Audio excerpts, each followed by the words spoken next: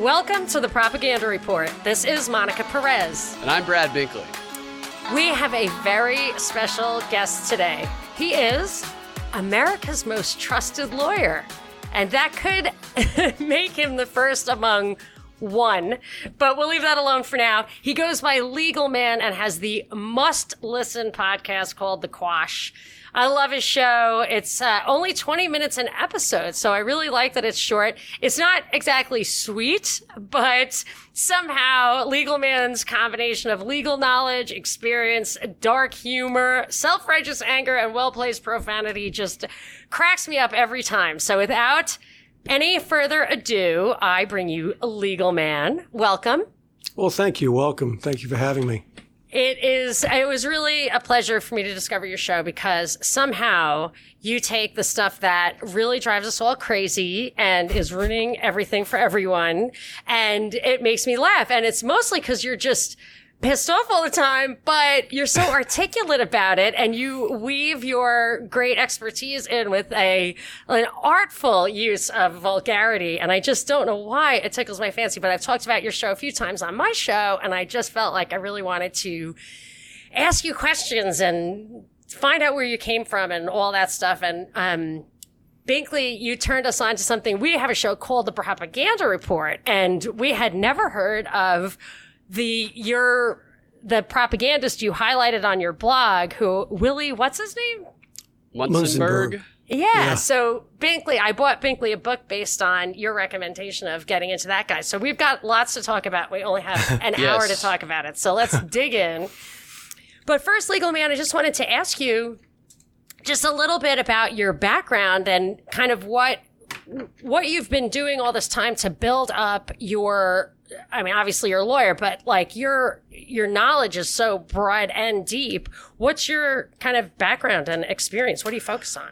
Well, I actually have practiced for just more than 30 years. I graduated a little more than 30 years ago. And when I got out, I clerked at some of these big sort of national firms with hundreds and hundreds of lawyers in them. During the summer, and then I took a job at a big firm with hundreds and hundreds of lawyers, and I kind of saw the way the system worked there, and it was pretty despicable. And so I left after about 3.5 years, and I would have been booted a lot earlier, except I had a couple partners that really liked me, but I was a troublemaker at the place, and I'm just kind of a troublemaker wherever I go. If people don't do the right thing, I tend to call it out. And so I left and I went and worked at the PD's office being a public defender because I wanted to try some cases and really get in the courtroom. Public defender. I wouldn't have pegged you for that. Yeah. Well, a prosecutor just didn't sound very good to me, but, I wanted to get a bunch of trials. I'm sorry? You even knew back then. Yeah. It's a little tricky because public defender, it feels like, oh, you're defending guilty people. But if you're, say, have a libertarian bent, you realize that so much of the law and even the process is like 98% of all convictions are from plea bargains. They just plead people out. That's not the right process. Yeah, they plead people out. And, the reality is for me, I'm a lawyer, you're either entitled to a defense or you're not. I mean, the state is incredibly powerful. And so I've always been a hardcore libertarian my whole life. And, I was raised in a family with my father was really basically a communist. And so it was a strange deal. And, he still is very much a hardcore liberal even today. He doesn't talk about it much, but that's kind of what I grew up in, and we argued all the time. I mean, all the time. That was just kind of a family pastime, not like argued angrily with each other, just argued a lot. And so I became quite adept at it. And then when I became a public defender, I saw how really crooked that system was. I couldn't take it very long. I stayed about 1.5 years to try a bunch of cases. Then I went and I worked with some friends of mine from law school, started a personal injury firm, and I went there, and that was actually pretty interesting and helpful to, again, sort of represent sort of individuals, and people always run down kind of, quote, ambulance chasers.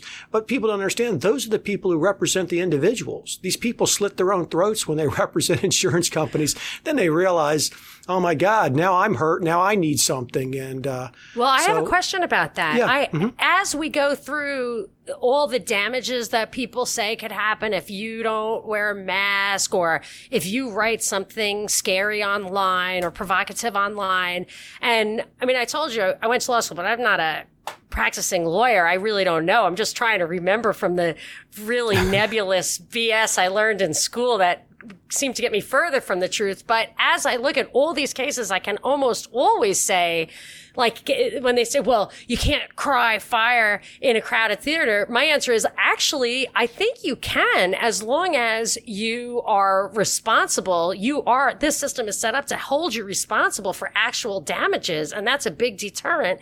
And I would say the same thing about online speech. If you can prove actual damages, which is all like tort law, I think that's the answer to the regulatory state. I might be a little rusty on this, and they didn't teach me libertarianism in law school.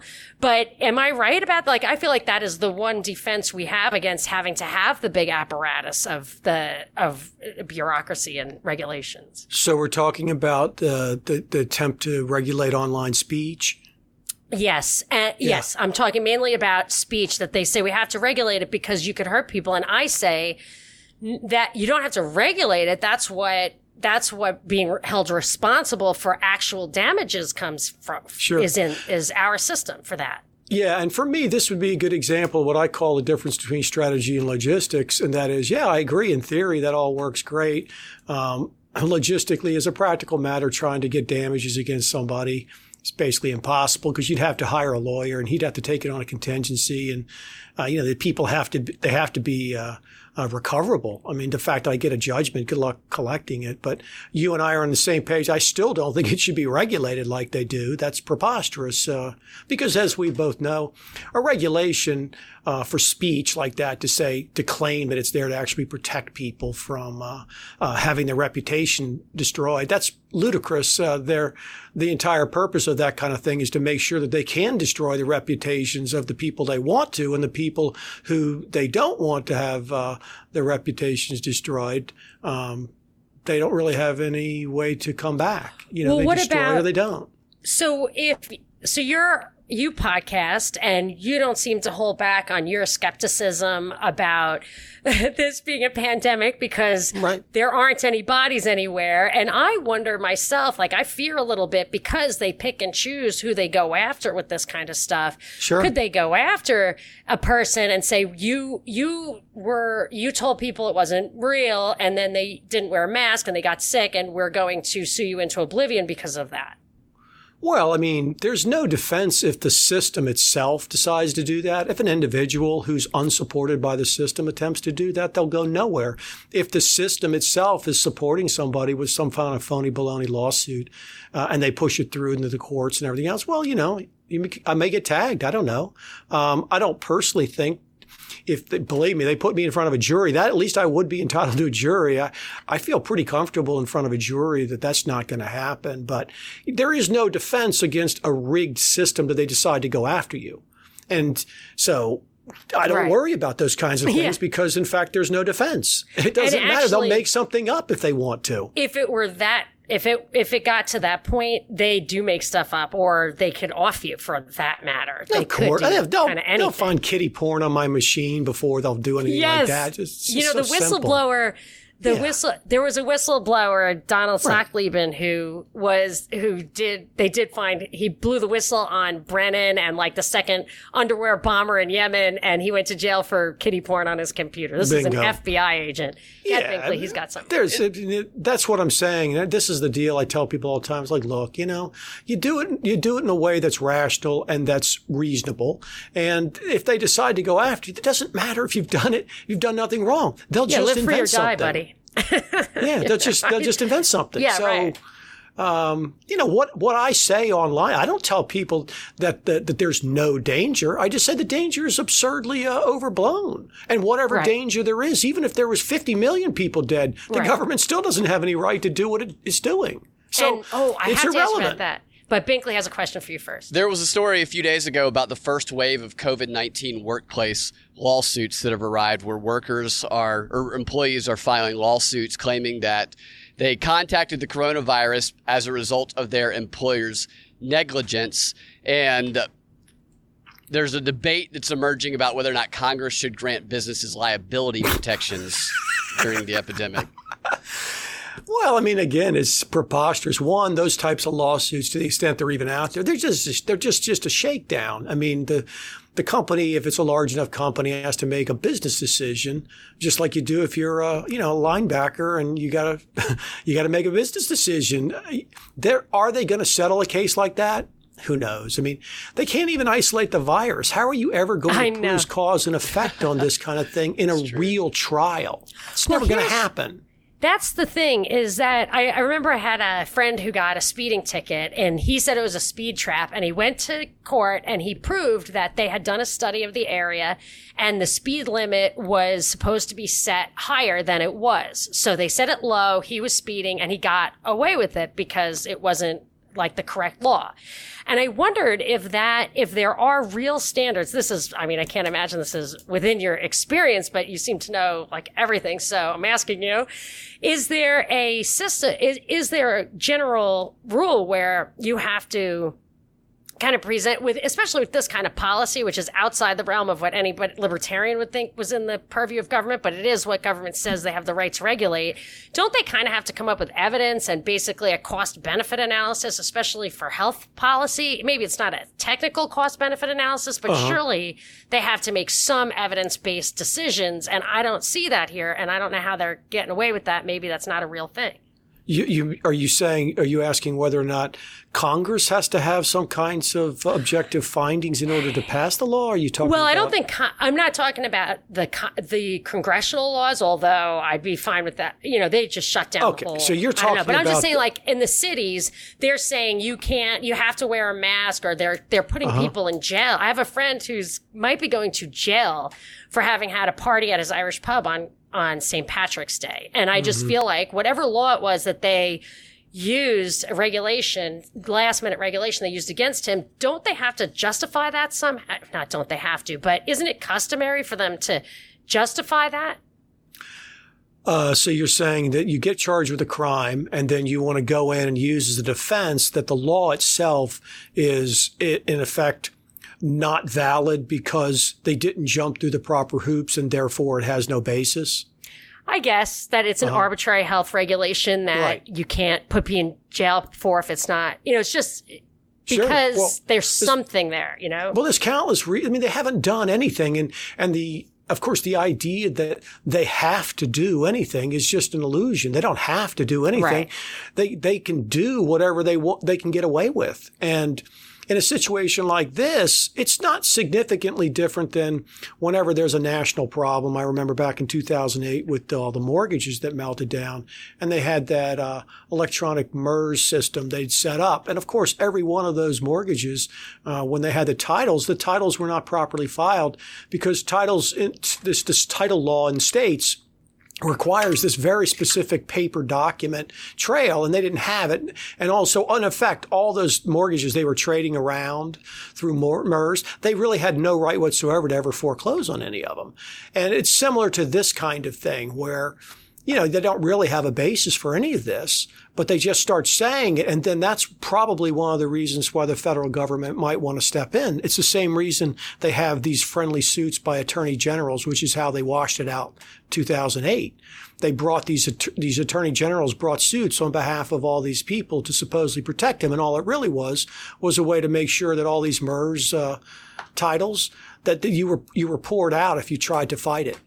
Yeah, because that's it was a guaranteed winner for you because they couldn't possibly prove they had a right to foreclose because they were in violation of the statutes. Right. And they'll do the same kind of thing here. Yeah, that's what I was thinking, is that there has to be some, at least for show, kind of recourse. And how do they get around that? And yes, a show suit that they could control. Yeah, that 100%. That's all it is. It's always a show. If it's any kind of bigger kind of lawsuit, the attorney generals always jump in and just make sure they clean it all up. That's all that Right. ever happens. Right. I understand. And they'll do the same thing here. So when you look at, I mean, I hear how cynical you are about government when I listen to your show, and I mean that I'm an anarcho-capitalist. I actually am moving towards agorists and like thinking that there should be agrarianism and barter in my world. Like I want to buy land somewhere in the middle of nowhere. That's where I think we are right now. And I went from 0 to 60 just during the Corona times. I started out by reading Ted Kaczynski's, just by coincidence, he has a new book that I don't know if you've ever read his manifesto. Or I read his manifesto years ago. Yeah, so I had never read it, and I read it just as this thing was beginning, and he is like, it all started with the agricultural revolution. Like it's all, every state is a slave state is how I kind of shorthand it. And then this Corona times thing came, and I'm looking around, I'm like, wow, they just snapped their fingers, told everybody to stay home. At any moment, they could withdraw our access to food. I mean, we are absolutely, completely dependent on them, and I can be a libertarian all I want and defend the Bill of Rights, but the fact is, I have no actual independence or liberty if I don't have any actual autonomy. So that's where I've gone, and I've never heard you talk about kind of what your next step thought is about how far we've fallen in such a short amount of time, and if it has changed your idea of what the kind of hope is or the future looks like. Yeah, I get this a lot actually on my Twitter thing and in person, because what I tell people is very depressing to them, and so they want hope. And, I have a variety of things. I actually did a show on why, and I haven't released it yet. I think I'm going to bring it out next Monday. But it's a very interesting question. It has several parts, in my opinion. One, is this something we're talking about hope, or are we talking about a practical application for improving our lives?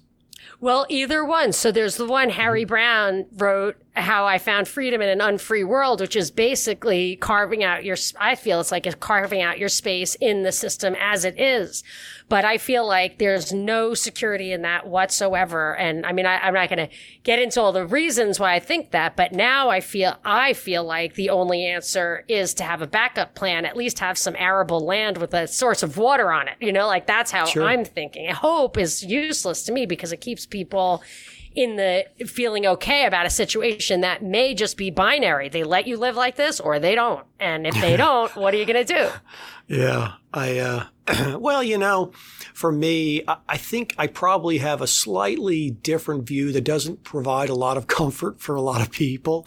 Mine's based more in the fact that I'm not a big believer that this is the only life I have. And I'm much more of a sort of yogic kind of view on life. And so this is more of a big giant movie. Now, as far as being able to operate within the system, I had a great system set up. It worked like a charm, and I could avoid all the general public, and I could do my thing, and I didn't really have to deal with a lot of different kinds of people. And then they blew it all up. And so Right. The reality is, it's very clear to me that there are no rules. There are no longer any limits, that anything you attempt to do inside the system is vulnerable. They can crush you. You can go get land. They'll just come get it. I mean, the water rights, they just shut them off. I mean, if they want you, it's always Right. the same. If they want to terminate your situation, then they do. And so it's just a question of how much additional bumper room do you want? And I've got buddies who live overseas, they're expats. I've got people who live in the States. I've heard a whole bunch of different variety of things. And for me personally, I don't have a problem with the fact that it looks like we're in the end game and the likelihood I'm going to be able to successfully defend myself and have some kind of wonderful kind of golden age retirement kind of crap. That's just out the window. And I'm okay with that, because that's reality. And I don't think, honestly, that there's going to be anywhere to go. That doesn't mean that if you go out in the middle of nowhere and do that stuff, that you won't buy yourself significantly more time. I think there's a good likelihood you will, because everything's going to be done by priorities. It's just, one, I have no skills. Two, I don't really like being out in the middle of nowhere. I just don't enjoy it. And in order to get away, I'd have to go and live in the middle of nowhere. Well, I don't want to. So I'd rather just die in my little mud puddle than I would go out and try to scratch out something. I don't have survival skills. I can't go to Alaska and build my house and ride around on a snowmobile and hunt. I don't know how to do any of that stuff. Okay, I don't know how to do it. I'm not going to learn. I don't care. If I am going to go out, I'm going to go out doing what I've already decided to do. I'm going to try to work within the system. I'm pretty damn good. If you give me rules, I can read them. That's what I was wondering, that you have an advantage. I think that if you're savvy about the system and you know the rules, like, you have a better chance because those are your skills staying alive in this situation. And there's always exceptions. There's always Ferengified exceptions to everything. And I know a couple good buddies who are doctors. So this thing has to be administered. Nice. Okay, well, I have doctors. They can administer it to me. Right. We have no idea what the rules are going to look like. And until they come out, I've just told the people I'm around, I'm like, I can't make a decision until I see what the actual terrain looks like. What is the legislation? We still haven't seen anything yet. Now, do you have, go ahead. Yeah, well, I'm just thinking that maybe they'll try to take a huge bite. Maybe they won't. Maybe, there's going to be a lot of pushback against some kind of mandatory vaccine, but much less against testing. And so there's so many different ways they could go. I like to wait and see what we actually have. It's a rule of thumb I have, which is I don't solve problems I don't have yet because I have plenty of problems to solve. And so I wait until I actually have the problem in front of me, and then I look at it. And that's where I am at this point. Well, I think it maybe takes a little bit of foresight or vision to think of the possibilities. Maybe not, but do you have any feeling of kind of like who runs the show and what their end game bigger picture might be? Like, I just look at technology and I think if they were trying for totalitarianism 70, 80, 100 years ago, they did not have the tools to really make that stick. But now I feel like they do, and they've plugged us all into that system.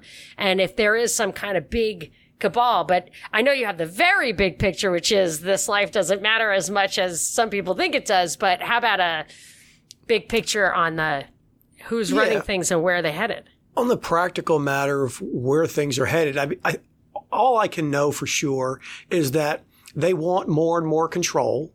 And they want us to have a much worse situation because they like to have a better situation. And it's very clear they can never be satisfied. It won't matter if they have the entire world in complete lockdown. They're still not going to be satisfied because they're very dysfunctional, either people or something else. Who knows what they are? They could be anything. I have a hard time believing that they're even human just because their motivations are so foreign to me. And it doesn't mean they might not just be sociopaths or psychopaths. Maybe they are. I don't know. Yeah, a whole cabal of them. Because when you look at my view of this thing, are you familiar with the Event 201 from October? Sure. Oh, yeah. Okay. The coincidence? Yes. So we were on terrestrial radio for 8.5 years. I was on for 8.5 years. Binkley was my producer in Atlanta, which is where the CDC is. And I would say everything I thought on that show. I mean, I never held back.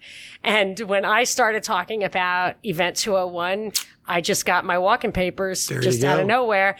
And that was, so I looked at that and so let's say this whole thing is planned, that that was the planning grounds. Those are the blueprints. Everything is unfolding. When I think about the amount of pain and suffering and the lives that will be lost just from the cruelty of destroying everything that really billions of people probably are much worse off. That to me does seem superhuman in its coldness, and it's like as if they think they're a different form of life. So yeah. I think we're cattle. It's like the way that we look at cattle almost. Yeah, they're very. It's similar to someone who's a very callous rancher who treats their animals poorly. I think that's a pretty close analogy. I remember that there was a guy, and he was from Britain, and I can't remember his damn name now, but he died. He was like in his late 30s. This was about 2 years ago. Died on a couch. He was investigating the pedophilia at some of these major U.S. bases in Europe. And he was in Poland at the time that he died.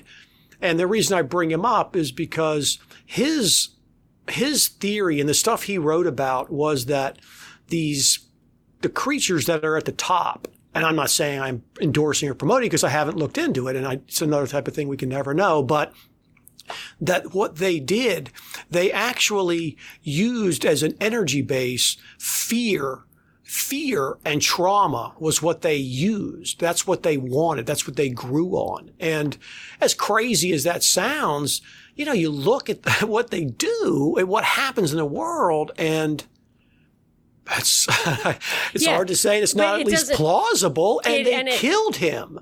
See, they killed him. Oh, wow. They gave him a heart attack, late 30s, absolutely perfect health, no problem. They killed him when he was looking into that stuff. And so, he was touching a nerve. And it doesn't mean that it's right. It just means that, when they take people out who really touch the nerve and get traction. Was this Maxwell Bates Spires? Is that who you're talking about?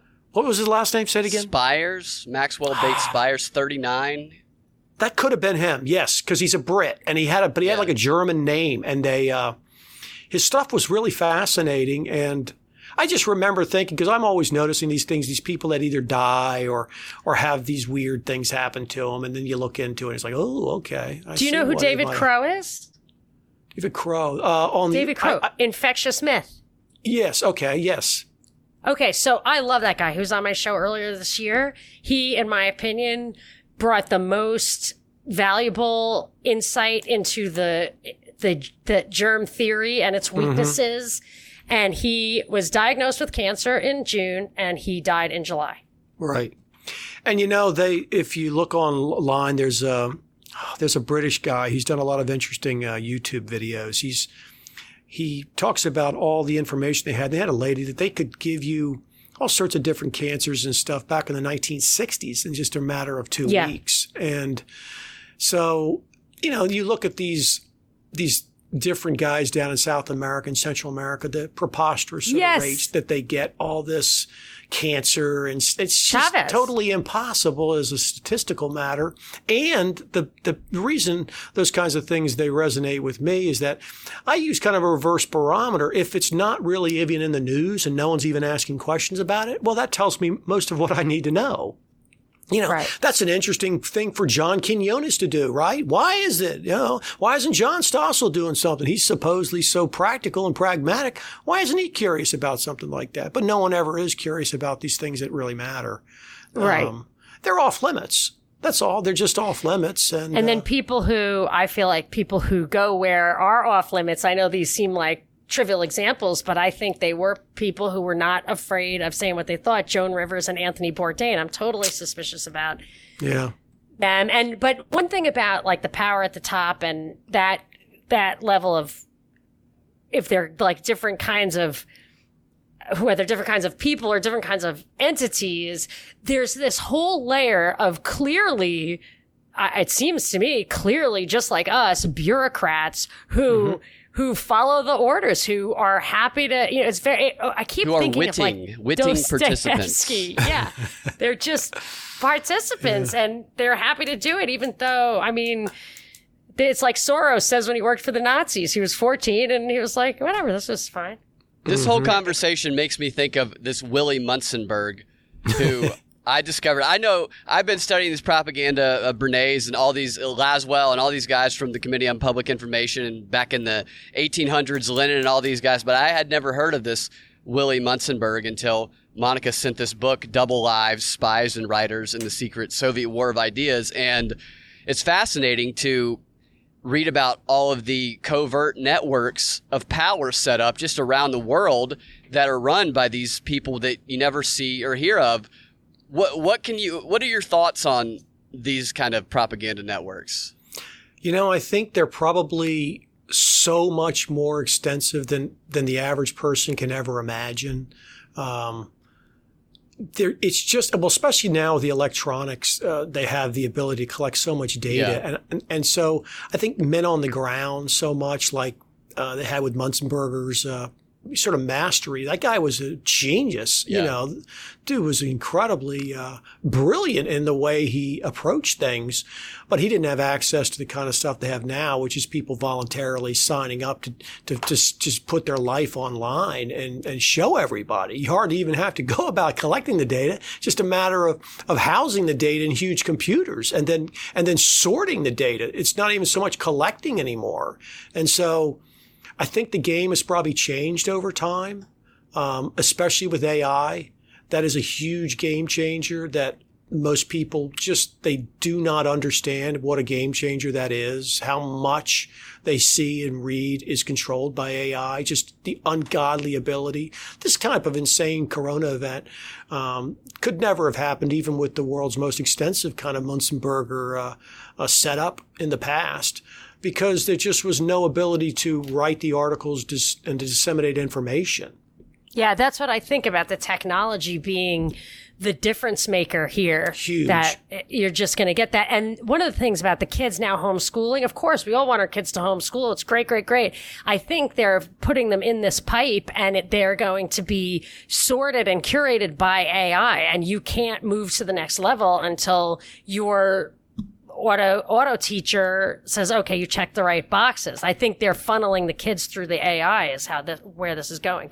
Yeah, they could very well have a certified AI have to pass the student because they don't want to allow what they're calling now is pandemic pods, which is really just parents getting together with other parents and hiring a teacher, them teaching just a small group of kids themselves like they used to do it before public education. But they want to stop that. So they've been trying to demonize that in the news as of the past couple of weeks. And AI could be a way to do that. Here, your certified AI has to approve till you go to the next round. You can't go to the next round. Bring in one of our teachers. I hear these kinds of things. I'd never heard of this. Would you call it something pod? They call it a pandemic pod is what they're calling it. I hadn't heard that.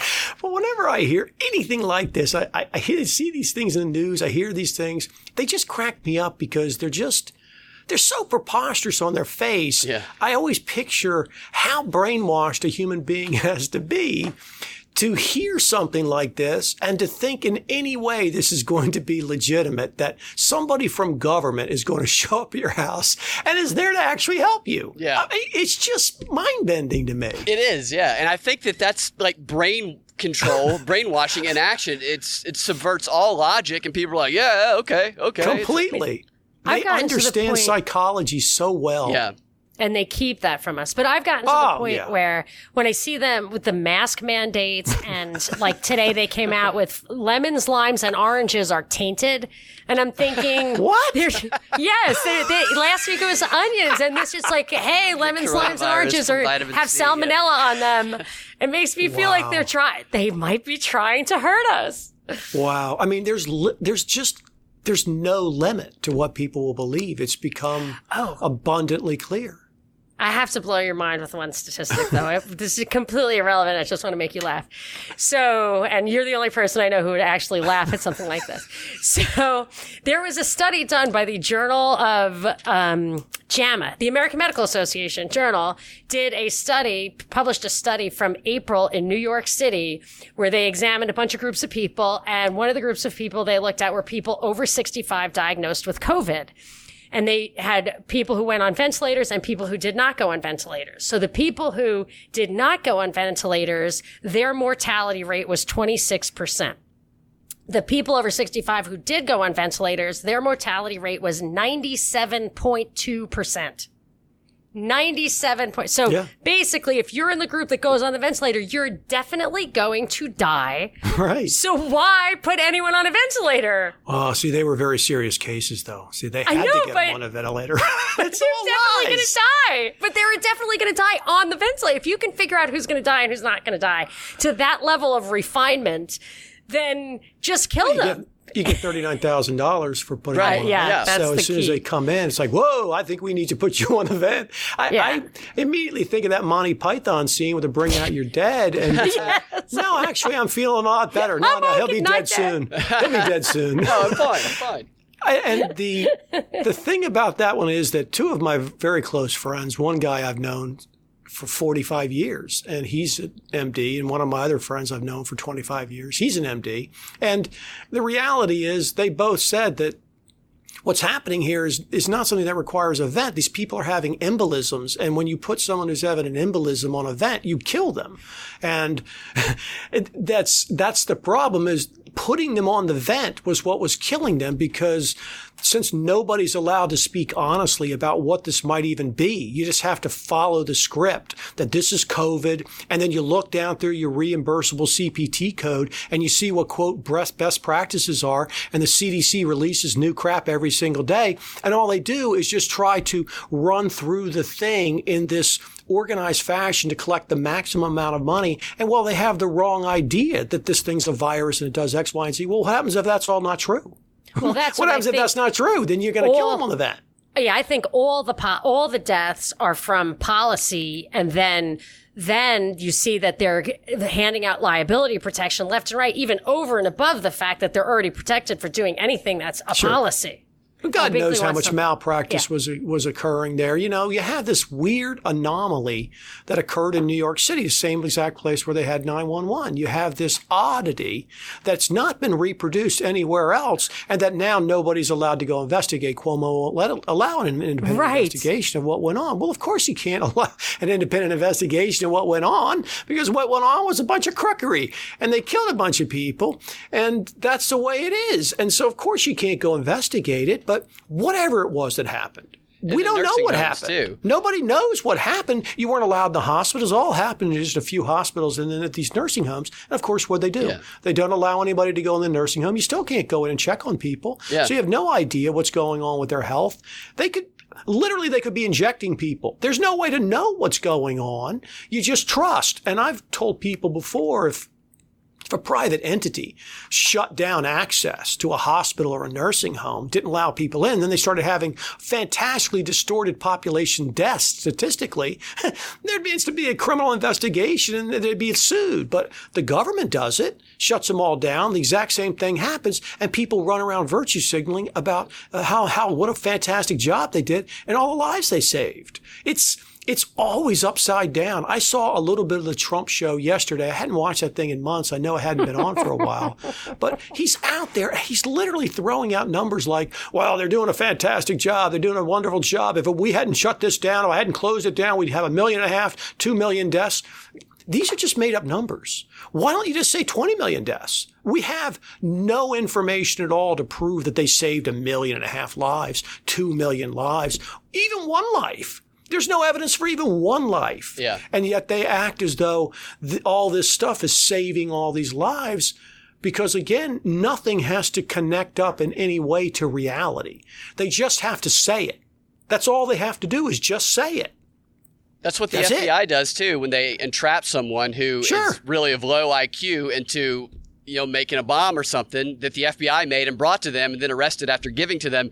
But the ventilator stuff, while all this was going on, while these people were dying at a high rate, which we pointed out really pretty early on because of the experience that Binkley has experience with, And so he knew the vents. He was like, "Don't put people on vents." They tell you when you put a family member on a vent, they say this person's probably not going to come off. That's the talk you get when someone goes on a vent, and all this dying is going on, yet the media is saying, we don't have enough vents. We don't have enough ventilators. Invoke the Defense Production Act and make more ventilators. And now Trump is promoting how we have more ventilators than everybody in the world. 100,000. Yeah. We can kill them at a faster rate than anybody. We can kill twice. Numbers. You're right. No one's ever seen numbers like this. Right. No one thought we could do it. It does seem a little Hitler-esque, whatever. Yeah, well, it's just all so silly because it's all totally disconnected from reality. There hasn't even been any discussion about whether or not this is a bioweapon that we created. But there may be multiple bioweapons that have been released. It's not even something you're allowed to investigate. Neither side's talking about it. All of the information flows through government. All of the narratives are tightly controlled. And to me, it's always the simplest answer is that, they're not even asking the right questions. That's the key to me. It's not whether or not you get straight answers, because you're never going to get straight answers out of government or anybody else. Right. The question is, are they even asking questions that could get an answer that could be damaging? Well, that's but why they don't even do that. It was so telling that in 8.5 years of me saying that I thought Boston Marathon bombing was an inside job, I knew where MH370 was. I mean, I would like lay out details. Miriam Carey has Obama's baby. Like, I was saying stuff that was crazy. You know, it wasn't crazy. I was like offering evidence, but the thing that got them to say, oh, we're taking you off the air, it just happened to be when I started talking about this stuff. And when you go and listen, like, absolutely no one is asking the real questions. But here's the thing that I think is just, I can't get away from. I feel like if you look at like my dad, probably your dad. Well, I don't know about your dad. But my dad was skeptical. He fought in World War II and he came back and he had this book, Backdoor to War. And he read it. It was about FDR letting Pearl Harbor happen. And I feel like that was in the 50s. Maybe it's a romantic fantasy, but I just feel like in the 50s, it was harder to fool all of the people all of the time. For sure. For sure. I mean, so it's because of that we've got this problem, is that people are just so, I don't know if it's trusting or stupid, or we can't be stupid, but, you know, we probably have the same IQs. Just so much brainwashing. Just so much, you know. And lack of critical analysis and that thought you have to get in line. I think they grossly underestimate the damage that television does. I really think they do. And now with the smartphones, even more so. But, you know, just sitting in front of a TV, you really are hypnotized. And, you know, that first sort of generation that kind of grew up with TV is really kind of my generation, maybe a little before, some in the 50s kind of thing. But there wasn't a huge amount on. Even when I was a kid, there was really only 3 channels in a UHF. And you watched a little, but you didn't just sit there and watch TV all day. I was outside all day. And I watched 3 channels at once, man. Right. Right. Screen and screen. You can do it on the same screen. Yeah. And there's just clearly a large portion of the population is simply incapable of defending themselves against that brainwashing. Now, because it's very similar to me to why I get people all the time, well, how come some people can see it and some people can't see the scam? It's like, I can't answer it outside of the fact that I don't see any connection between education, any kind of financial situation, race, age, gender, nothing. There's people from all over can see. And then there's a huge number of people who can't see. And even when you tell them directly, they can't put the pieces together. And I think that TV is very similar in that it just has a massive effect on a huge portion of the population. And then on another portion of the population, it affects them, but they're able to overcome it if they care to.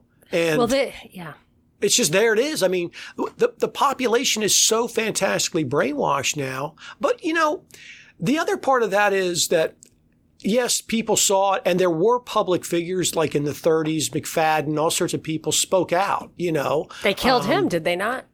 And they kill him. But at least there were people in public positions who actually spoke truth. Right. And they called out the people. And yeah, they paid a price for it. There's no doubt about it. But you don't even have anything remotely like that today. Nobody is out there as a public figure, certainly at a high level, that's speaking any truth at all. What about Kanye? I don't like Jeff Sessions' policies at all. He's just a neocon, I guess, whatever. But I thought he was kind of like had the courage because he had confidence in his intelligence and experience. And I suspected that they kind of pulled him into the administration and then dirtied him up and threw him out because he would have been difficult in the Senate over some things, not most things. But anyway, it's that's possible. Just a weird thing for me. But there's something about the TV I wanted to comment, which is, and I got this from Kaczynski's thing, this recent thing, which was really just the old thing, that TV and Prozac and all this kind of stuff is a function of a very unhealthy kind of level of stress, unautonomous, like overworking kind of thing. And I can see that in this. So I used to be an investment banker and I would just, even if I got off at 2 a.m, I would just drink or whatever. I just had to let go. And then I was a mom and I was reading Tolstoy in my spare time. And now I'm doing this, and I'm like literally doing both. I'm like just not Tolstoy. I'm just watching TV and drinking and just trying to turn it off, because all I do all day now is follow the news, which is exhausting, emotionally and mentally.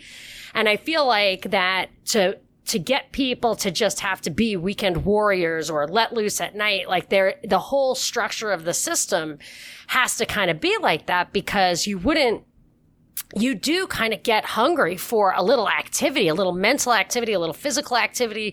That's why I feel like the protests were just, all they had to do is lock everybody up for 10 weeks and then say the only thing you're allowed to do is go run down that street and throw bricks through this window or whatever, that they really wouldn't even have gotten the rise, that the whole structure of the system is set up to circumvent the kind of complexity of the human spirit. That's kind of for sure. arranging idea. But I feel like they are so sophisticated, and that nothing is, they control it more than some people think. Binkley, I think, disagrees with me. The mind control box, which Netflix, we talk about this a lot. The founder of Netflix and its first CEO was the son of Edward Bernays, the famous famous propagandist, Freud's nephew.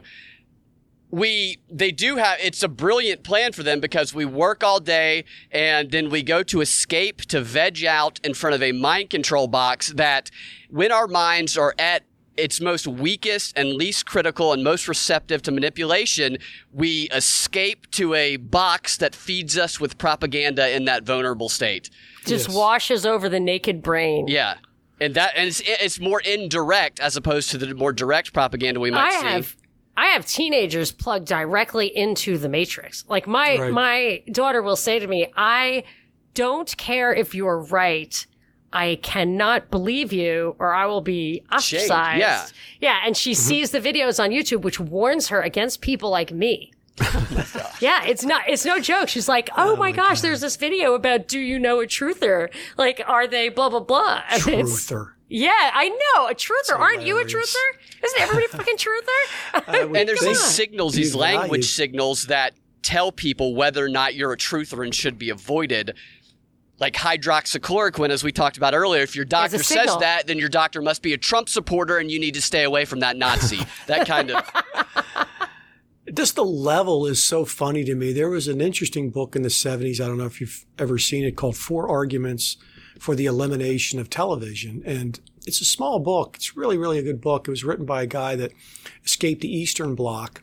And so when he came over, he hadn't seen a lot of TV. And it's just a fascinating little book, because it goes through the fact that it's not just a bad idea, that it's really truly a dangerous technology that people simply are not capable of dealing with because of the way it actually operates. And, you look at the decline. Yeah, there was a lot of screwed up stuff in the early 19th century. Hell, there's always been a lot of screwed up stuff, and people believed all sorts of nonsense. But today, it's just so far from reality. There's literally nobody talking about something that's real out in the public square. It's just completely off limits. And you think about someone, even say Barry Goldwater. Imagine Barry Goldwater actually being a major party candidate.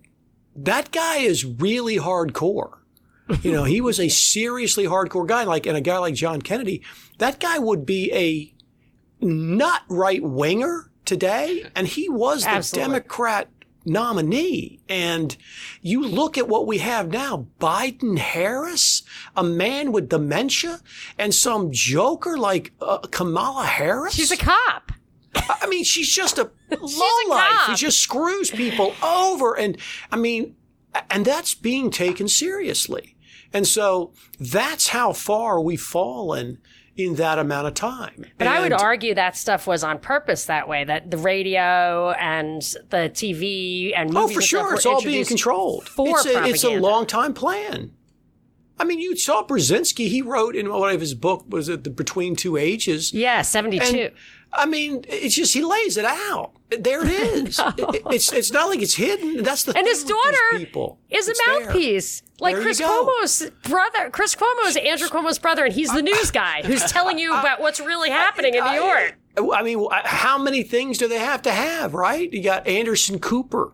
You just go down the list of these people. Whose only job outside of in the media was in the CIA. Did you know that? Cooper's only jobs when he went to Yale, his 2 summer jobs were in the CIA. And then when he graduated, he decided not to get a real job, but to be this intrepid, independent freelancing reporter who had access to all these obscure, like Southeastern Asian countries. It's like, really? Are you sure you don't know anybody in the CIA? It is a joke. It's a joke. joke. They put it out there. Bill Barr.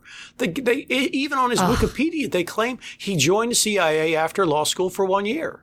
Well, that's ludicrous. I mean, nobody joins the CIA for 1 year. I mean, it didn't work out for me. So he's obviously a CIA, long-time CIA deep operative. And you look at a guy like Colonel Prouty, who wrote his book, Secret Team, and that was like early 70s or something. And, he talks about then how they had deep cover agents whose entire careers were spent in the private sector and all these different things. And they may or may not have ever been called on, but they were there with an incredible backstory that was untouchable anytime they needed them.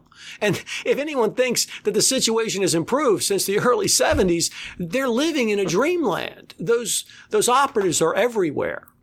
And that goes to your Munzenberger question. They're everywhere. They're absolutely everywhere. They're buried in everything. They have unlimited funds to finance these jokers. They run the damn drug trade, so they get all that dark money. They have unlimited funds.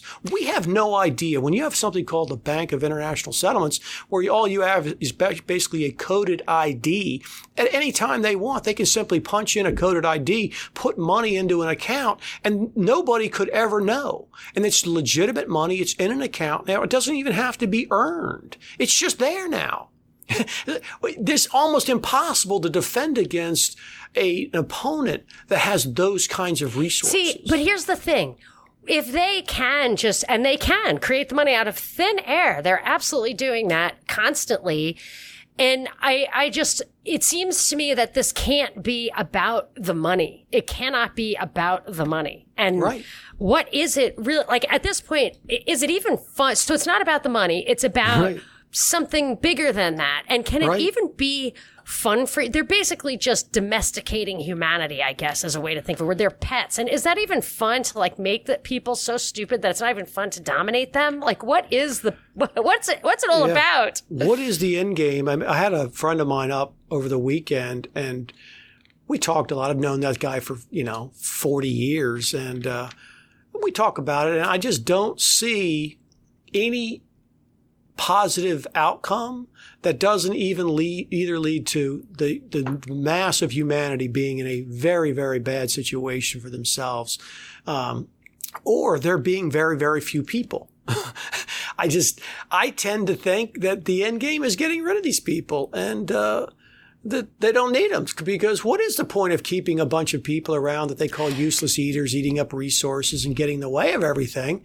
There isn't one. If you sit down as a cold calculating matter and you say, if I was going to be a person, I was in charge of this and I was a psychopath and nothing was ever enough for me, because look, think about it. If you have $10 billion, is that not enough? I mean, how are you ever going to spend $10 billion? I had a thought about this. I was thinking hard about it. Did you ever see the movie WALL-E?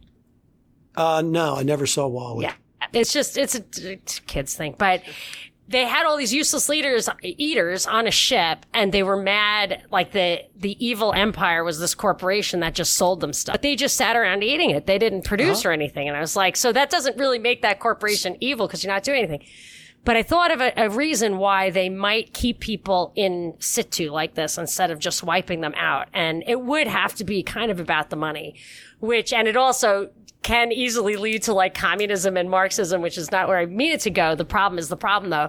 So they take the middle class and the upper middle class and they suck away all of the surplus labor from them in the form of taxes, which then subsidizes that useless eater layer.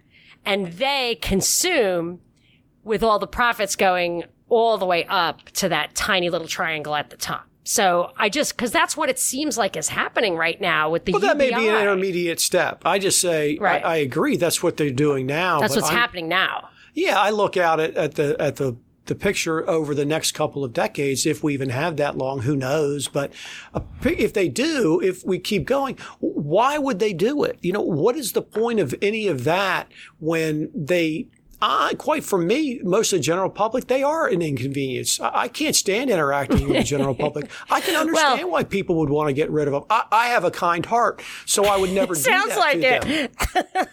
But it's the same reason I love animals. I would never be an animal. These are people. They have a right to be here. The fact that they're idiots and they're wasting their lives and they're eating chips and they're riding around in scooters, that's what they want to do. Knock yourself out. I just don't want to be around it. Well, but I think I could see if I controlled as much as they do.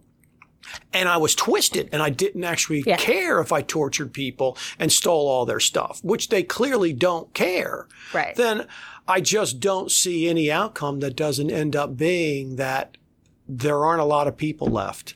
Well, when you look at Bill Gates, who is the most recognizable voice on this health crisis after he's a front Fauci, man, for sure. And but his actual claim to fame prior to this, his number one goal was to reduce the population. So it's kind of weird that the guy who wants to reduce the population is the guy who's supposed to save us all from a health problem. Right. That's killing people. It's just a blatant contradiction in the narrative, which I think they do all the time because they love revelation of the method. And we've been in revelation of the method for 20 years now, since 9/11. Well, that's what Event 201 was. It had to have been.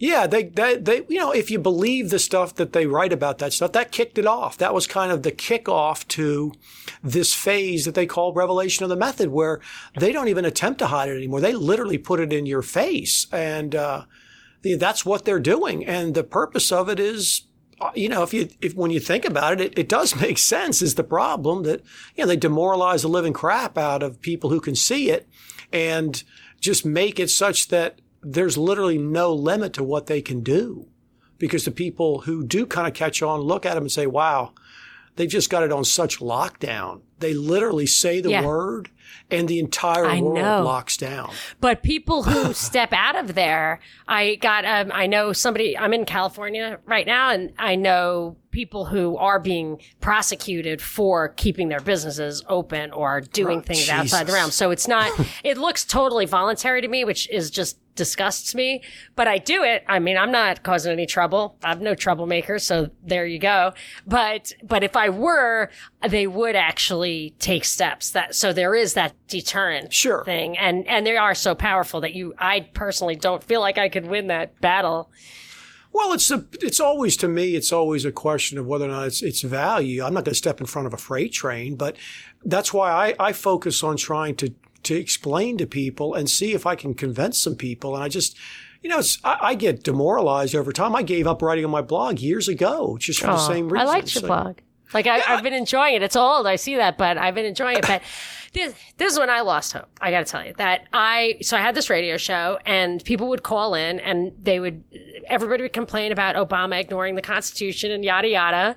And then Trump got in, and I would complain about Trump ignoring the Constitution. And then my favorite quote is, I said, he's not the commander in chief unless he's called into actual service. Like, stop calling him that. It's not, it matters that there's a war. It matters that the Congress calls him in, whatever. And someone said, you're quibbling about semantics. And so it made people who hate Obama for the Constitution and claim that they're not racist, which don't doubt. Then when Trump comes along, I'm quibbling about semantics when I quote the Constitution, and that's when I kind of gave up. Yeah. Well, there are hypocrites. Both sides are just such terrible hypocrites. And, it's been clear to me they're hypocrites for 20 years now. That's the problem. And that's why I exited out of that entire constitutional conservative crap.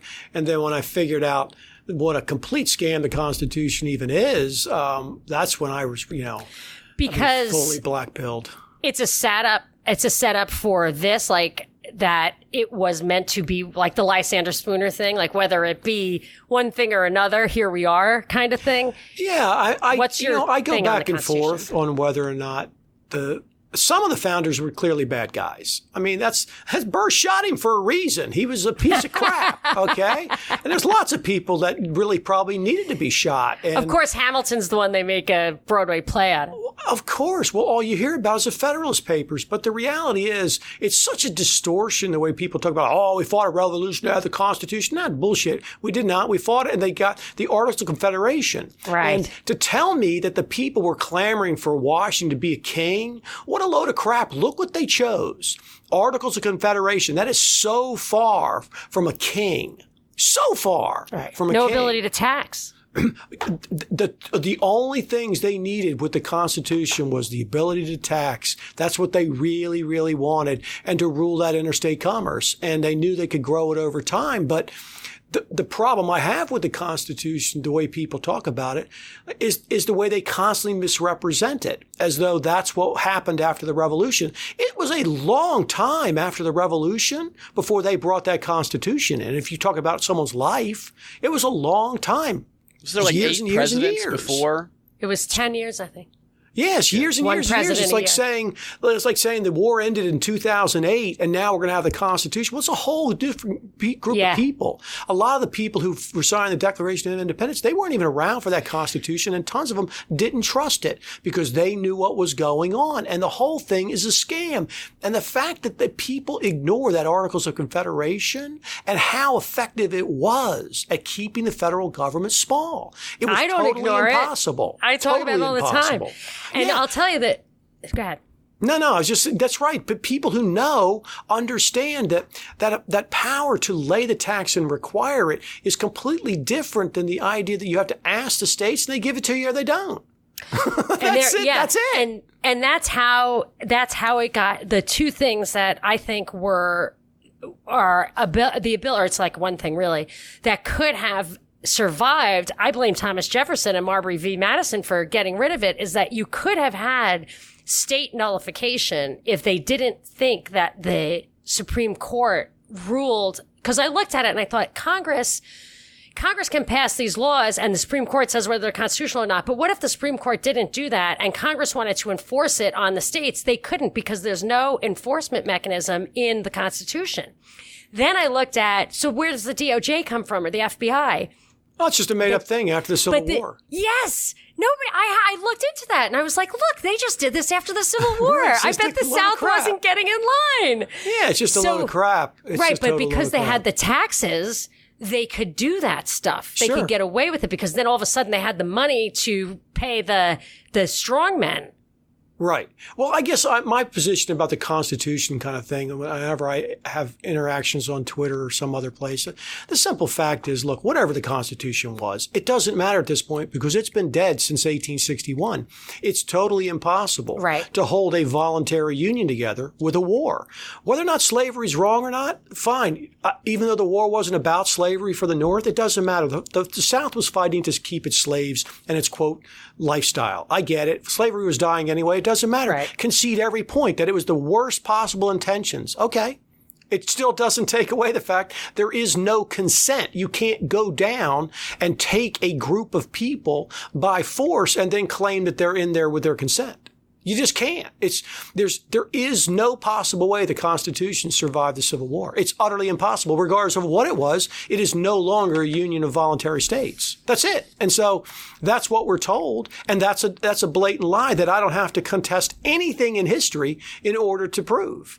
And so that's the reason I don't spend a huge amount of time talking about how the Constitution may or may not have occurred, or what they might have done with it. It's obvious on its face, whatever happened during the Civil War, that's it.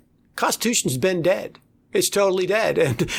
And to claim it's not dead is preposterous because there is no way logically to have a voluntary union of states where half the states were forced in at gunpoint.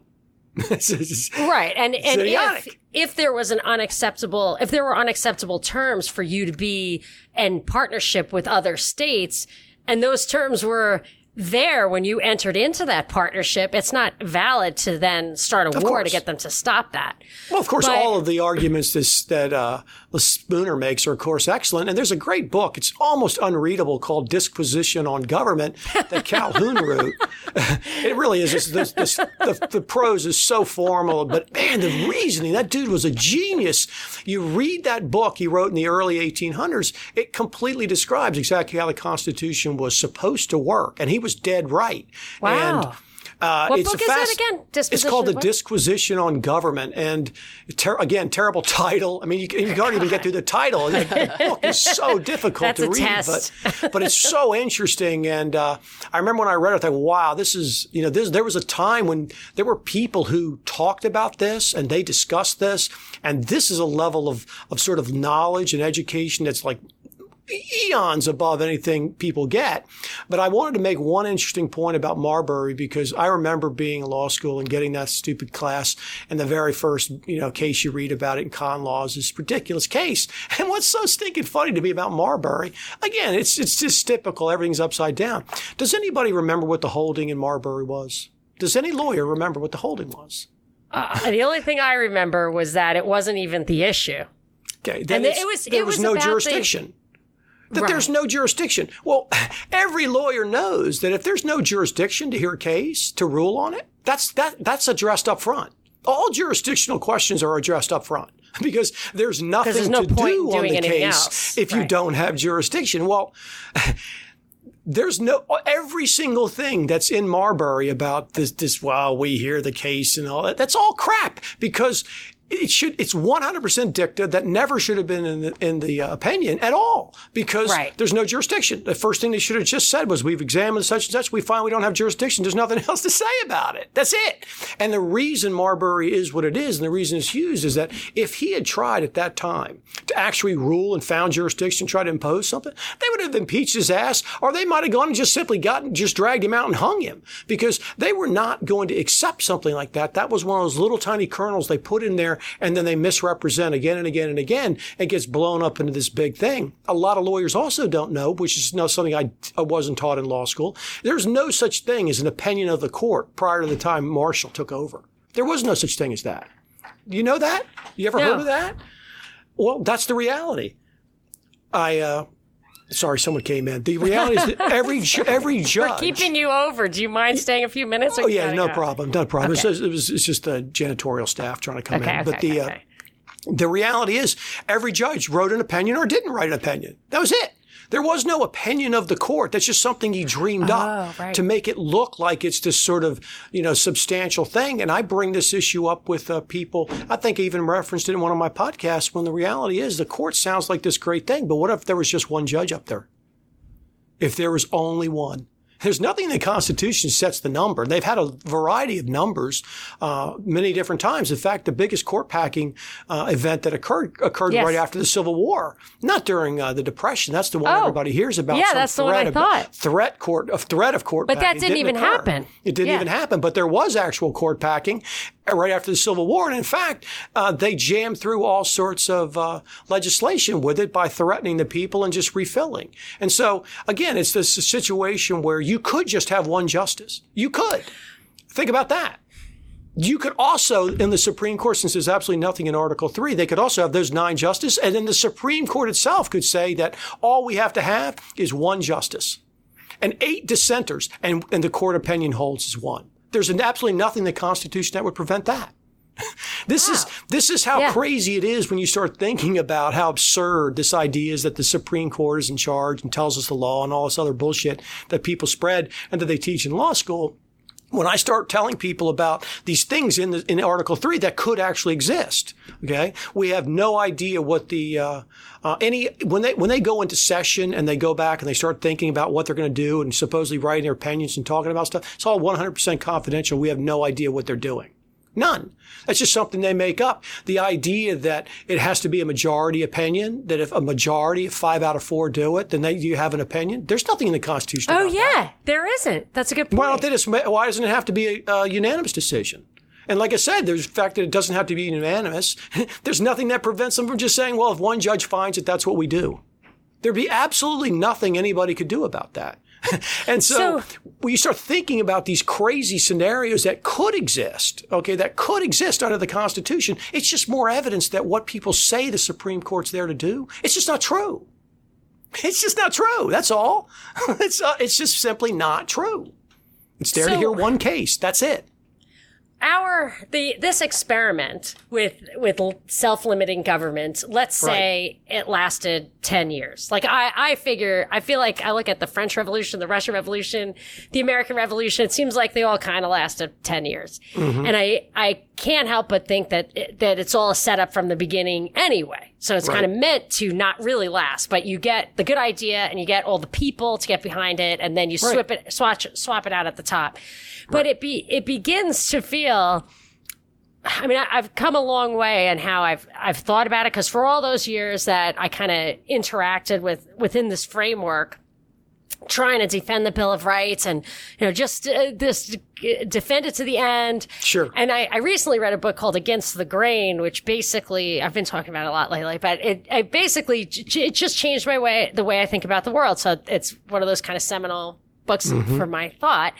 And the idea is that, and I always wondered this, was the Garden of Eden, true or not, a metaphor for the fall of man and the fountain of the tree of knowledge of good and evil, all about the agricultural revolution and all of a sudden having to work by the sweat of your brow? And I just always had that in the back of my mind. And then I read this guy says basically not only that, but the reason the agricultural revolution became the system is we had 4,000 years of people kind of being sedentary hunter-gatherers with the understanding of domestication, but didn't just completely turn into an agrarian society. And then cereal grains specifically, harvested at the same time, were capable of being taxed. So the taxman would come at harvest time and take half of it. And then they would even enslave you for it. And it got me to think that really the true nature of the state for 10,000 years of its existence, which coincided with the agricultural revolution, was basically this idea of taxation and de facto slavery. And it makes me, it makes me feel rather hopeless. And I feel like this is my life. I'm looking outside on a swing set and a couple of cars. I'm not trying to live in an alluvial plain and pick berries as they grow. I just don't know how to reconcile, true liberty or human nature with this extremely complex, very large, essentially controlled from the top scenario. I need to get my, see through the board here, and I can't it's very difficult. And, I really think that the game changer was when the frontier closed on this side. That was it. That was all the land. You used to be able to simply leave and go out and kind of be left alone. You had problems out there because there's other people living out there, but this is a very small population compared to what we have now, and you could go out and just kind of leave. And I think that was the big game changer. Was once there really was nowhere else to go, people like me were just kind of screwed because there's no escape. We are now on a closed system where there is nowhere to go, where there's not government to come jack you over. That's it. Prouty opened my mind to that in his book on JFK. I think it was called the JFK assassination or something, but it was about a lot more. Did you read that one? I never read his book on JFK. I've never not been the Secret Team, the other one. JFK, but yeah. No. It was so much more than that. And it opened basically with this idea that during the age of exploration, whenever that was, 1400 something, that Magellan basically made it clear the size of the realm to conquer, kind of like that. Then the kings or the powers that be could get their minds around it and then just set out to do it. Right. and they've done it. And then you can bring it all the way up to Rhodes, Cecil Rhodes, and the British Empire that I think, if I'm not mistaken, he said kind of as it looked like it was, the sun was setting on the British Empire at last. He's just go underground, make everybody speak English, spread social democracy, have these wars to open up the markets, and we can still rule the world, kind of. And if it all comes to that, but it feels like a closed system, in which case the only hope is to think outside the system, which is kind of where we started on this. It's not going to work here, so enjoy it, and let's see what the fifth dimension brings. I just tend to think that these are long, long cycles, and the history we've been given is a load of crap. Have you ever read that book, Forbidden Archaeology, Cremo wrote in the early 90s or late 80s?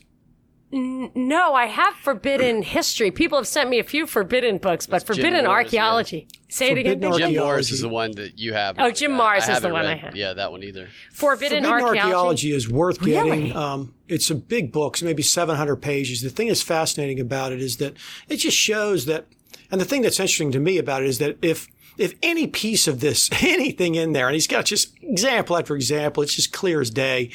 If any of it's true, then the entire history we've been given is all complete crap. Can you give an example? Yeah. Well, I mean, I would give you the example of Dwarka, which anybody can look up, the city off of India that they found now that was allegedly just this sort of spiritual city in books, and they didn't think it could exist. Well, now they've actually found it, and it's underwater in an area where, at minimum, the last time that place would have been not underwater in the Indian Ocean would have been 25 to 30,000 years ago. And it's a huge city, and it's exactly like it's predicted in all their books. And so there's other ones, and they found all these different highly skilled tools that were steel and all sorts of other things. They found it inside of things. And when they were doing a mining, they would chip out some giant piece of coal or some other thing, and there'd be a tool inside there. Okay, well, it's in a tunnel. They're digging. There's no How explanation. did you get comfortable with this? That you read this and you feel like you're convinced by it? Oh, well, I mean, you have to read his book. You'll see how much stuff is in there. He has a fascinating amount of the detail in there. He has all the different news clippings of the day of when the stuff was found.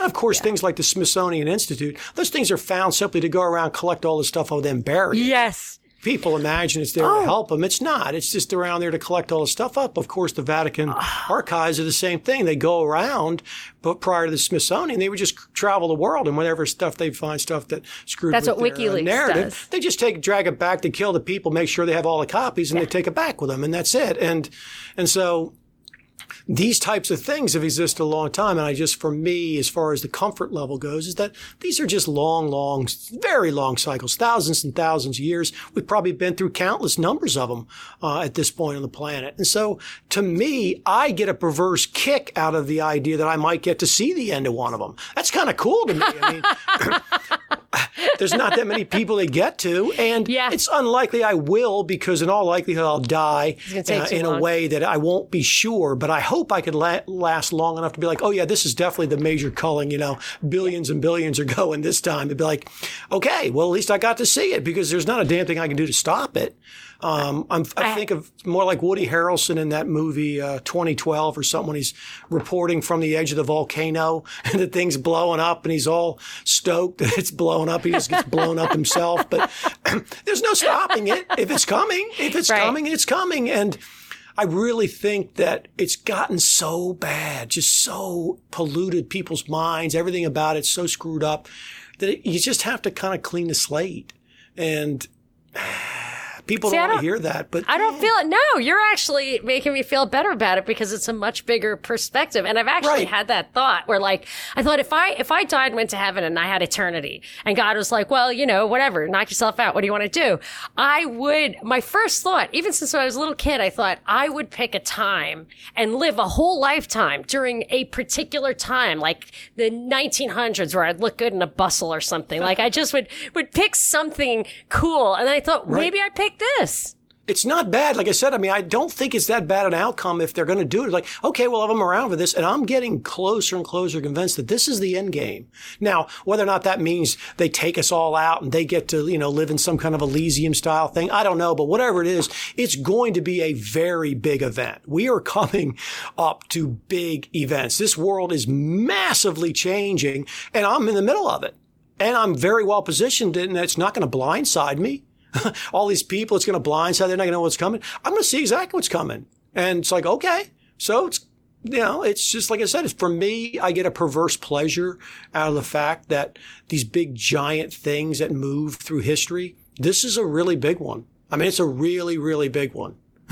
To the extent there are people 150, 200 years from now to talk about it, this will be big. Big. Well, now you're scaring me again. I was happy, and then I thought as I see, because if everything blows up, then I don't have to worry about my kids. See, but if there are people 150 years from now you got me back, so now I have to worry. Well, I'm are saying my kids we going to don't be know. evil? Are they going to be enslaved? Are they going to be tortured? Yeah. Well, I mean, if there's people, it's going to be very few. I really don't see that there's going to be large numbers of people. So the chance of them making very low. I mean, I think the likelihood of people getting wiped on a really large basis is huge. You know? I love that that's how he's making you feel better. They're not going to make it. You don't have It's to worry making me about feel better a little bit, because the one thing I could not live with is if I created someone who would be able to function in that other world. Like, that's what I don't. I try to tell my kids, like, if you're not in the tunnel with me, then I don't care if you succeed. Like, we're going to fight in the tunnels, or you're not mine. Right. Well, I know a lot of people that think like that. To me, again, I go back to the fact that, hey, everybody's individual life, they're going to be fine. They're really going to be fine. If they're here, they're not here, whatever. They're ultimately going to be completely fine. And again, they might get a great pleasure out of being there and fighting and doing so. You don't know what they might do. We don't know what any individual might do. And so a lot of people are telling me that they're buying land and planting seeds and growing animals, and they're enjoying it. Okay, well, then that's great. And I wish them the best with that. I know that's not me. I've had a lot of people. I know this. I've done a lot of work with disability law in the past. And I've known a lot of people who were disabled. I've also known a lot of people who say, if I was ever put in a wheelchair, I'd just kill myself. Well, the reality is most people getting put in a wheelchair, they don't just turn around and kill themselves. And it's just you adjust very quickly to negative circumstances, just like you do to positive circumstances. Same reason you get tired of your Lamborghini after you've driven it for a few months. You're bored with it. They buy something else. It's the same way. You can get adjusted to all sorts of different bad situations. And so I would never say that you would feel bad. You certainly shouldn't feel bad for your kids if they make it. They're going to have a life, and they're going to be able to, live it and do different stuff. But I care about the morality. So you said that you do think that this isn't the whole thing for us. And I care about being that, not being a small, petty, successful little human. I want something more. Well, morality is a personal issue, all right? I mean, there's really not a morality when it comes. Just like saying they're we the people. It's just a made up thing. There's only individuals ultimately. So if they're good moral people, then they're good moral people. And if they're not, they're not. And if people abuse them, well, then people abuse them. People abuse me now. I get abused all the damn time. I've been abused countless times. I think you can hold your own.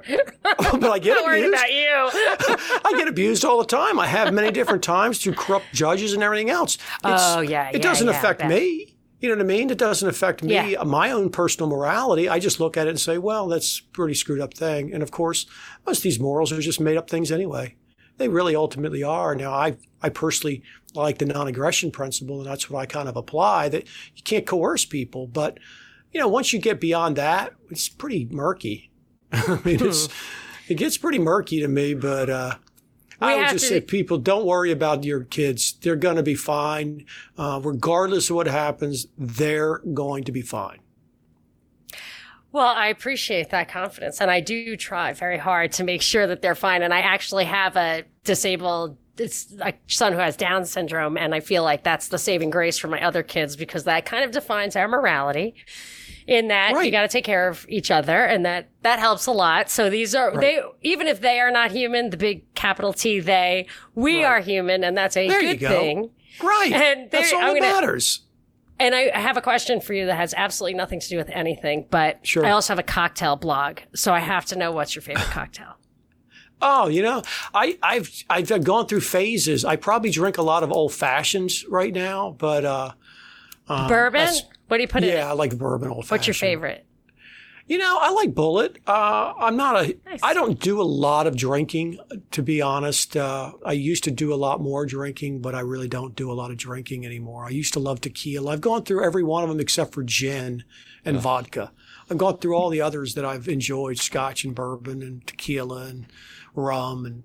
But now I kind of like a lot of bourbon. Well, we have every once in a while, we have a cocktail show, like that's what we do for patrons every couple of weeks. So someday we'll invite you if it's a cocktail drinking day, and you can. There you go. People will. Well, love I drink them. Hilarity. I just don't have a huge amount of drinking. Exactly. Right. Well, that was the thing. So I moved out to LA and people are just leaving in droves. And I recognized immediately that the reason everybody was leaving was not because the bars were closed, but because the gyms were closed. Oh, yeah. They can't tolerate it.